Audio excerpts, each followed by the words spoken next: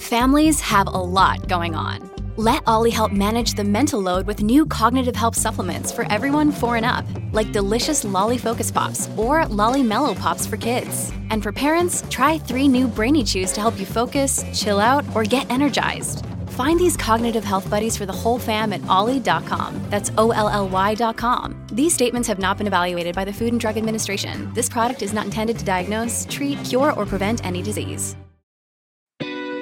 War on Cash basket of MasterCard, Visa, PayPal, Block in equal weightings. The inception date of July 24th, 2017. It's worth noting this basket is still up 130% versus the market's 105%. So even with this pullback, specifically, I mean, I'd look at companies like Block and PayPal. Even with the pullback in companies like those, the basket is still outperforming.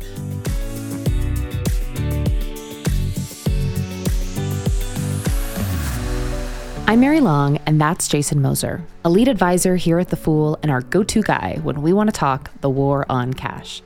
As we close out the year, we'll be bringing you some industry-focused style episodes, where a couple analysts get together to discuss standout stocks in a given industry. Today, Jason is joined by Matt Frankel to tackle the world of payments.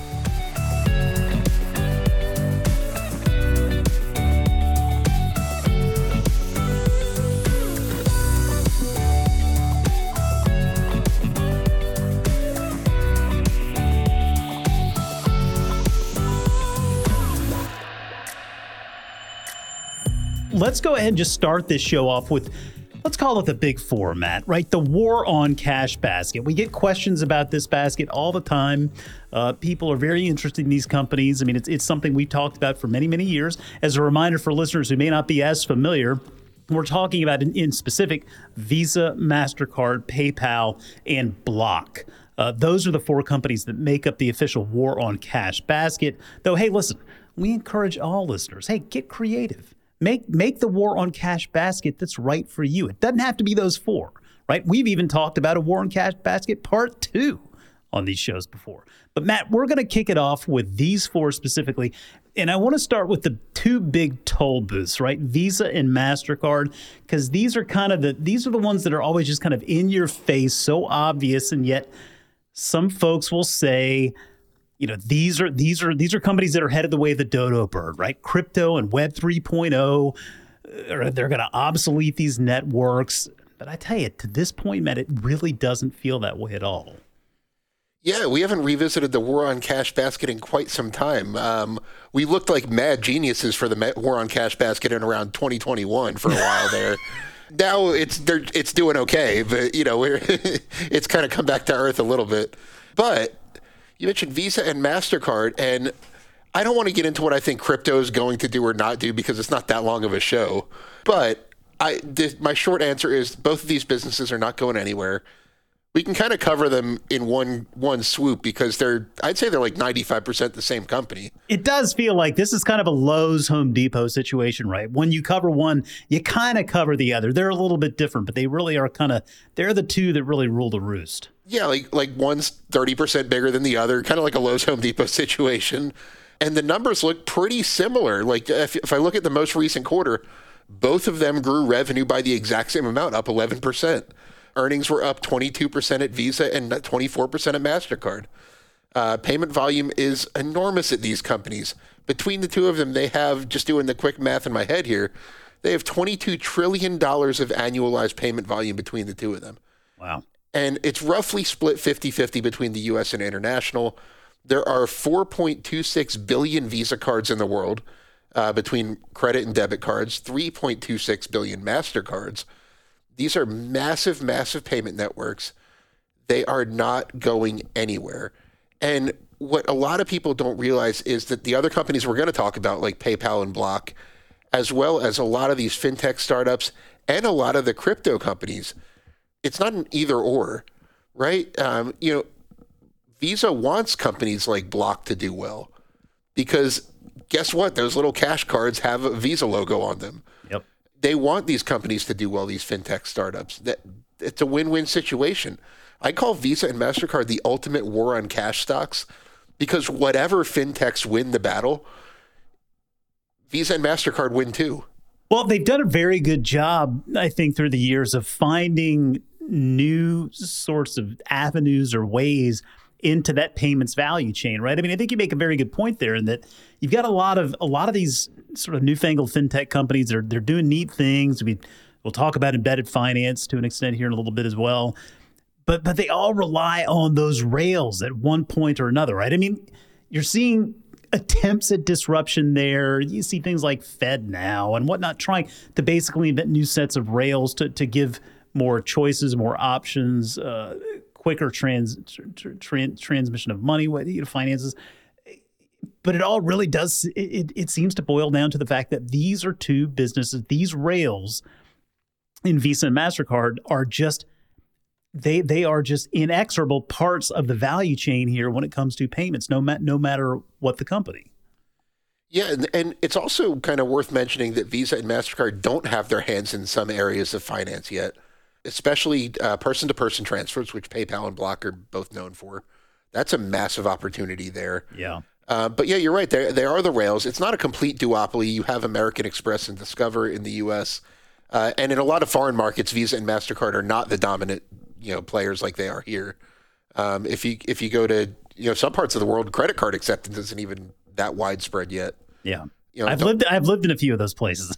Right. You don't want to you don't want to go backpacking through certain parts of Latin America and not have cash. It doesn't really work out that well in a lot of cases. Yeah. But these aren't. They're very mature and profitable businesses. Very profitable. They have net margins that would make pretty much any other company jealous. But they're not mature to the point where they don't have any room to grow. There's a lot of international opportunity. I mentioned the person-to-person payments. There's business-to-business transfers that are very prevalent that no one's really figured out how to make money off of yet. But they are definitely the rails, and they're not going anywhere. I'm glad you mentioned earlier that, we look maybe a little bit more like geniuses with this war on cash basket maybe a couple of years back. Obviously, the performance was significantly higher than it is worth noting. This war on cash basket of MasterCard, Visa, PayPal, Block in equal weightings. The inception date of July 24th, 2017. It's worth noting this basket is still up 130% versus the market's 105%. So even with this pullback, specifically, I look at companies like Block and PayPal. Even with the pullback in companies like those, the basket is still outperforming. Let's go to PayPal because I think this is a really, this is an interesting story from a number of angles, right? PayPal, you talk about a business with so much potential, but one that's clearly going through some growing pains. There's new leadership. Hopefully, there's new renewed focus there. But Matt, why is the market so glass half empty on PayPal these days? Well, you mentioned the new leadership, and that kind of is one of the things that I'm excited to see if their growth strategy is a little bit more, like you said, focused. Their growth was very disjointed for a while. Yeah. I don't know if you remember when they were trying to acquire Pinterest. I do. Well, it seems like it goes back to that phrase, everything app, right? They wanted to be this super app in doing everything for everyone. And you know what? It doesn't feel like culturally, at least on this side of the world, it just doesn't seem like that's what consumers want. And I'm a big Pinterest shareholder, so I'll take it. but I was sitting there scratching my head, like, what are they going to do with it? Yeah. They were going to buy them out for $70 a share. It's also worth noting. Yeah. So it was a very disjointed growth strategy. I would call it kind of all over the place. Some of their acquisitions certainly made sense. Like Honey definitely made sense as an acquisition. Whether or not they overpaid for it's another conversation. Yeah. A lot of companies overpaid in 2021, 2022 for acquisitions just based on the valuation environment at the time. It's not that management made bad decisions. And the other thing is PayPal had these very ambitious growth targets that it looked during the pandemic years like they were going to meet without any issue. For one, they have about 430 million active users right now. Their CEO, this was only a couple years ago, said we're going to hit 750 million users in just a few years. That's a lot. Clearly, that's been walked back a little bit since then. Yeah. The strategy has definitely shifted from we're going to hit 750 million in a few years, then we're going to go on to 1 billion, and we're just going to go from there. Now it's gone to we have 430 million good users. Let's figure out how to maximize them. The question is, can PayPal extract any more value out of its current user base? Venmo in particular, has been very slow to monetize, I would say. But the numbers look better than the stock price might lead you to believe. PayPal's growing, not maybe as the market wants it to. The user base is actually declining a bit. But the users that they have, they're doubling down on, they're more engaged. Total payment volume is up 15% year over year. That's outpacing inflation, so this isn't just inflation-driven. Revenue is up 8% year over year. Non-transaction expenses, which has been a big focus area of theirs, down 12% year over year, despite higher payment volume. That combination, 20% earnings growth year over year. They're really engaging their members better. The average active PayPal account makes 56.6 transactions per quarter. That's 13% higher than a year ago. So they're doing a great job of engagement. This is an absolute cash machine. This is a profitable business. A lot of people think of PayPal as a tech company, which in a lot of minds translates to unprofitable. They have roughly $15 billion of cash on their balance sheet. They generate over $5 billion of free cash flow annually, which right now they're putting it all into buybacks. Which I was going to say, that's, we talk about how companies reinvest this capital, this cash flow. I mean, PayPal is really making a big effort here buying back a lot of these shares right now. I mean, clearly they see at least some value in where the share is right now. Yeah, I mean, they've retired 5% of their shares in the past year. They've spent $5.4 billion in buybacks during that period. Essentially, all their free cash flow is going into buybacks right now.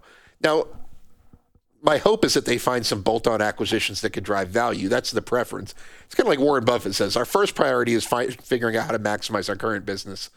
Then we'll worry about buybacks and things like that. Yeah. So, but that tells me that they see a real deep value here if they're not doing anything else with their money. And I mean and I mentioned they have a lot of cash on their balance sheet, so that gives them a cushion to, spend their money on buybacks and still be able to pursue acquisitions or whatever if they arise. But this is a very cheap business. It trades for less than 15 times forward earnings, like 12 times for a while there. And if you had told me that was going to be PayPal's valuation a couple of years ago, we would have both thought that was kind of a silly statement to make. It definitely seems like a bit of an overreaction to the downside there. I mean, I'm not saying that the market was necessarily rational, in 2022 either. But yeah, it does feel like this is a company in fundamentally a very good position, right? I mean, good financials. I mean, playing into a market where there are clear and obvious tailwinds that are not abating. So yeah, then it's going to really just kind of boil down to new leadership. Seems like new leadership is some focus there, trying to sort of pull back from that super app aspiration and really just dig down into what they do really well, which could work out very well for the company. I mean, again, these companies go through growing pains all the time, right? It's never a straight line up. And speaking of never a straight line up, I mean, let's look at Block here, because this is another really interesting story to follow here, right? The fintech formerly known as Square, now it's Block, and it's got Square, it's got Cash App, it's got these crypto aspirations with Bitcoin, it's got Tidal, and music streaming. I mean, I'm not exactly sure what the focus there. So we talk about PayPal and maybe that we're a little bit relieved that it looks like this company's getting some focus back. I think it's a fair question to ask, at least with Block. I mean, is this a company that is losing focus? As you know, I've been a Block shareholder for the long haul. I bought Me 2 too. days. I'm right there I bought with 2 you. days after the IPO. I've ridden Block from $9 a share all the way up to $280 a share and back to where it is now. Oy. So I've been a fan of this company for a long time. The last time I saw you in person, we were interviewing Block co-founder Jim McKelvey. Oh yeah, that's right. Yeah, that was a fun interview. So their growth strategy over the past few years, I could also describe kind of like PayPal's. It's like all over the place.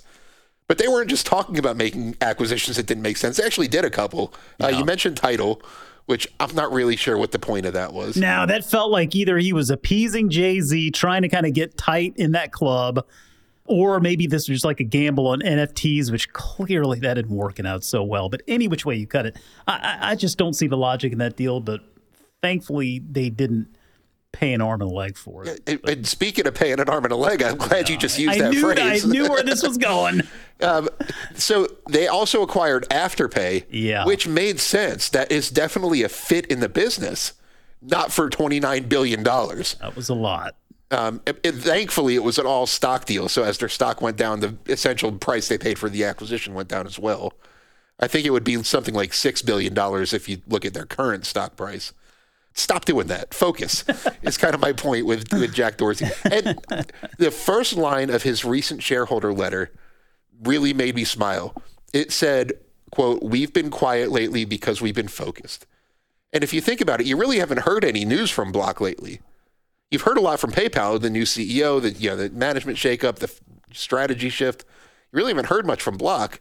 Yep. And they're really focusing their efforts, and they're doing a lot of things that are very non-Jack Dorsey-esque in the sense that, number one, they're really focusing on controlling costs. He's generally a growth at all costs type of guy. They capped the number of employees they're going to have. They implemented a $1 billion buyback program, which that's the first time I've ever heard the words buyback and Block in the same sentence. Their business, unlike PayPal, their business is still growing very, very rapidly. Gross profit was up 21% year over year in the last quarter. Cash App's still growing. The payments ecosystem's still growing.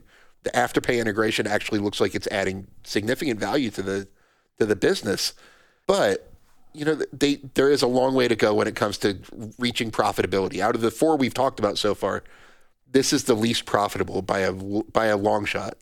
Now, they could be very profitable today if they would stop pumping so much money into growth, rein in their expenses. I mentioned that's just now becoming a priority. They're a little late to the party with that. I mentioned they did a $1 billion buyback authorization. That's not even going to cover their stock-based compensation for the year. Yeah, that's just really to offset it. So their share count's not going to go down even if they buy back $1 billion worth of stock. So things like that really need to be brought under control for this to really return to the level it was at before. Yeah, I think that makes a lot of sense. I mean, I appreciate you bringing up the buy now, pay later stuff because I think in the very beginning stages of that market, I think we all probably looked at it, at least with the healthy dose of skepticism. I mean, it seems ultimately like BNPL is more or less just credit card in a different name, right? But when you look at it, I mean, clearly consumers are looking at that more and more as an option. Right. And retailers are looking at that more and more as an option. And so, I said it before, like if it's something that enables consumers to spend and it enables retailers to sell, then it's a value. Right. And if you look at the Adobe Analytics, right, they're talking about for Cyber Monday alone, BNPL's gonna grow nearly 19% to close to $785 million in sales. I mean, it's clearly an option that consumers are gravitating more and more towards. And so even if Block overpaid, which is obviously something that's debatable, but I think we probably would all agree they paid a lot. Maybe that is something that does pay off down the road. I mean, you look at the tailwinds in that market. I mean, maybe it is something that ends up paying off. Matt, I wanted to dig into a few other companies in this space, companies that we like to follow sort of tangentially, ones we don't get to talk as much about, but companies that probably many listeners are very familiar with. We wanted to start with Marqeta, and I think that's a nice segue from Block into Marqeta because Marqeta in Block, they're kind of joined at the hip, aren't they? Yeah, well, Block is their biggest customer, specifically the Cash App by far. So Marqeta is a credit card infrastructure or a payment card infrastructure provider, is the best way I could describe them. In addition to being the company that provides the technology behind the Cash App card, they also do things like they provide cards for Uber. They provide, if you ever do an Instacart grocery order, they're the company that allows like your credit card to be used in store without you physically being there with your card, so that your shopper can buy groceries on your behalf, things like that. So they provide the technology behind these things. Cash App makes up a big part of their revenue.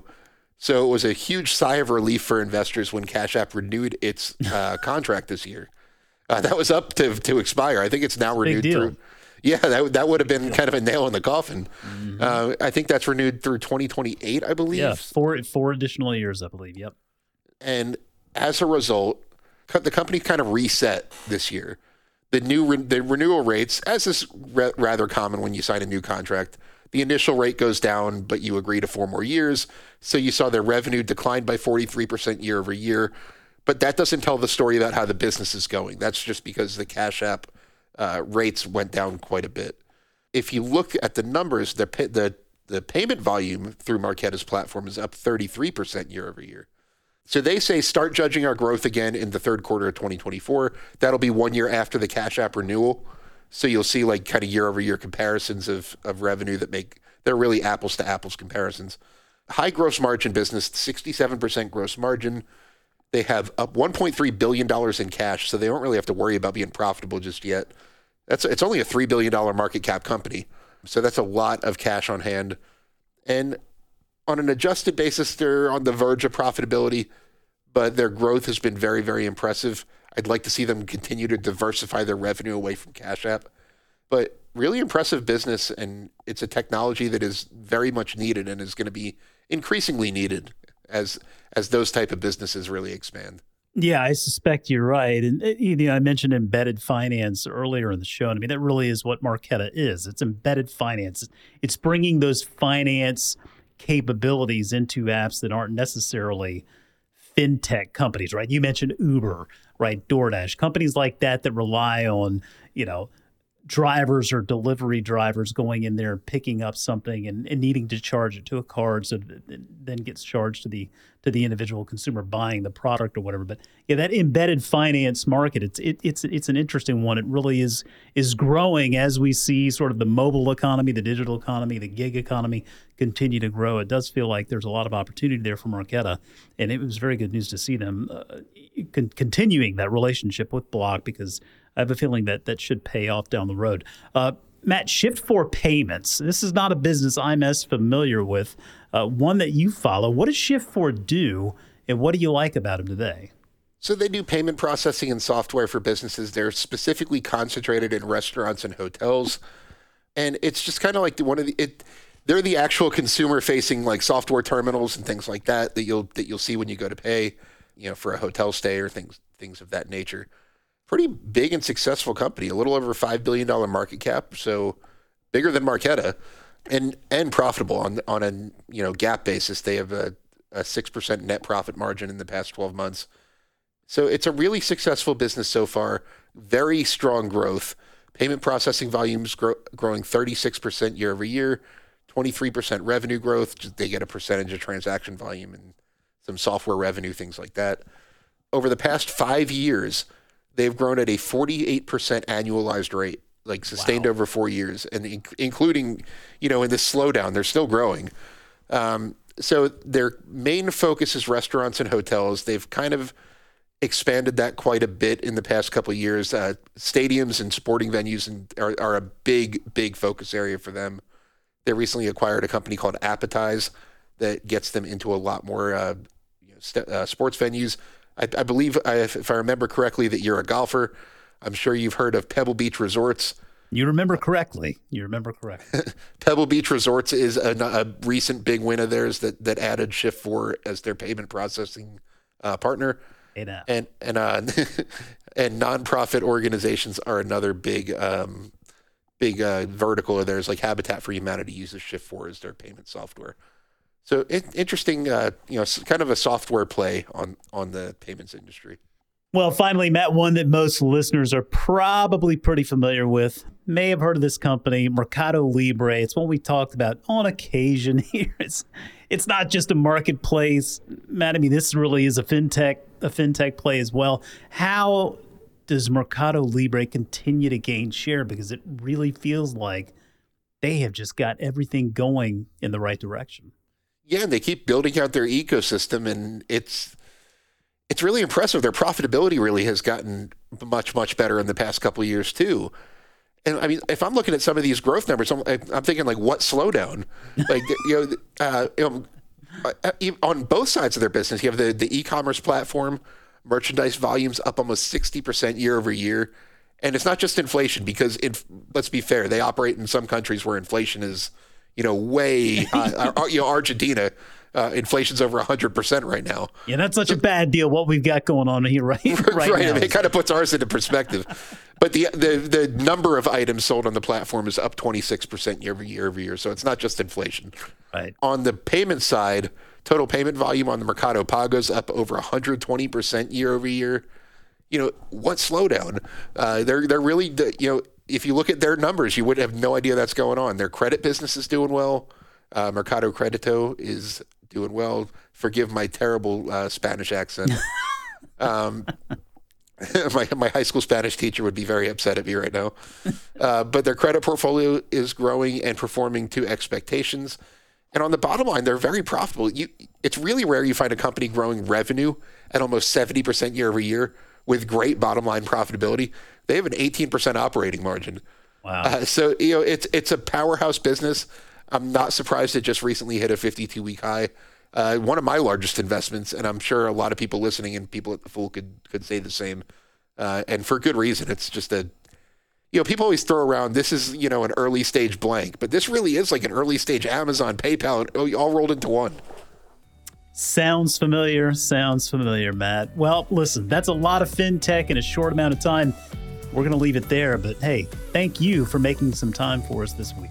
Yeah, thanks for having me. It's always good to get back together with you for a fun episode. As always, people on the program may have interests in the stocks they talk about, and the Motley Fool may have formal recommendations for or against, so don't buy or sell stocks based solely on what you hear. I'm Mary Long. Thanks for listening. We'll see you tomorrow.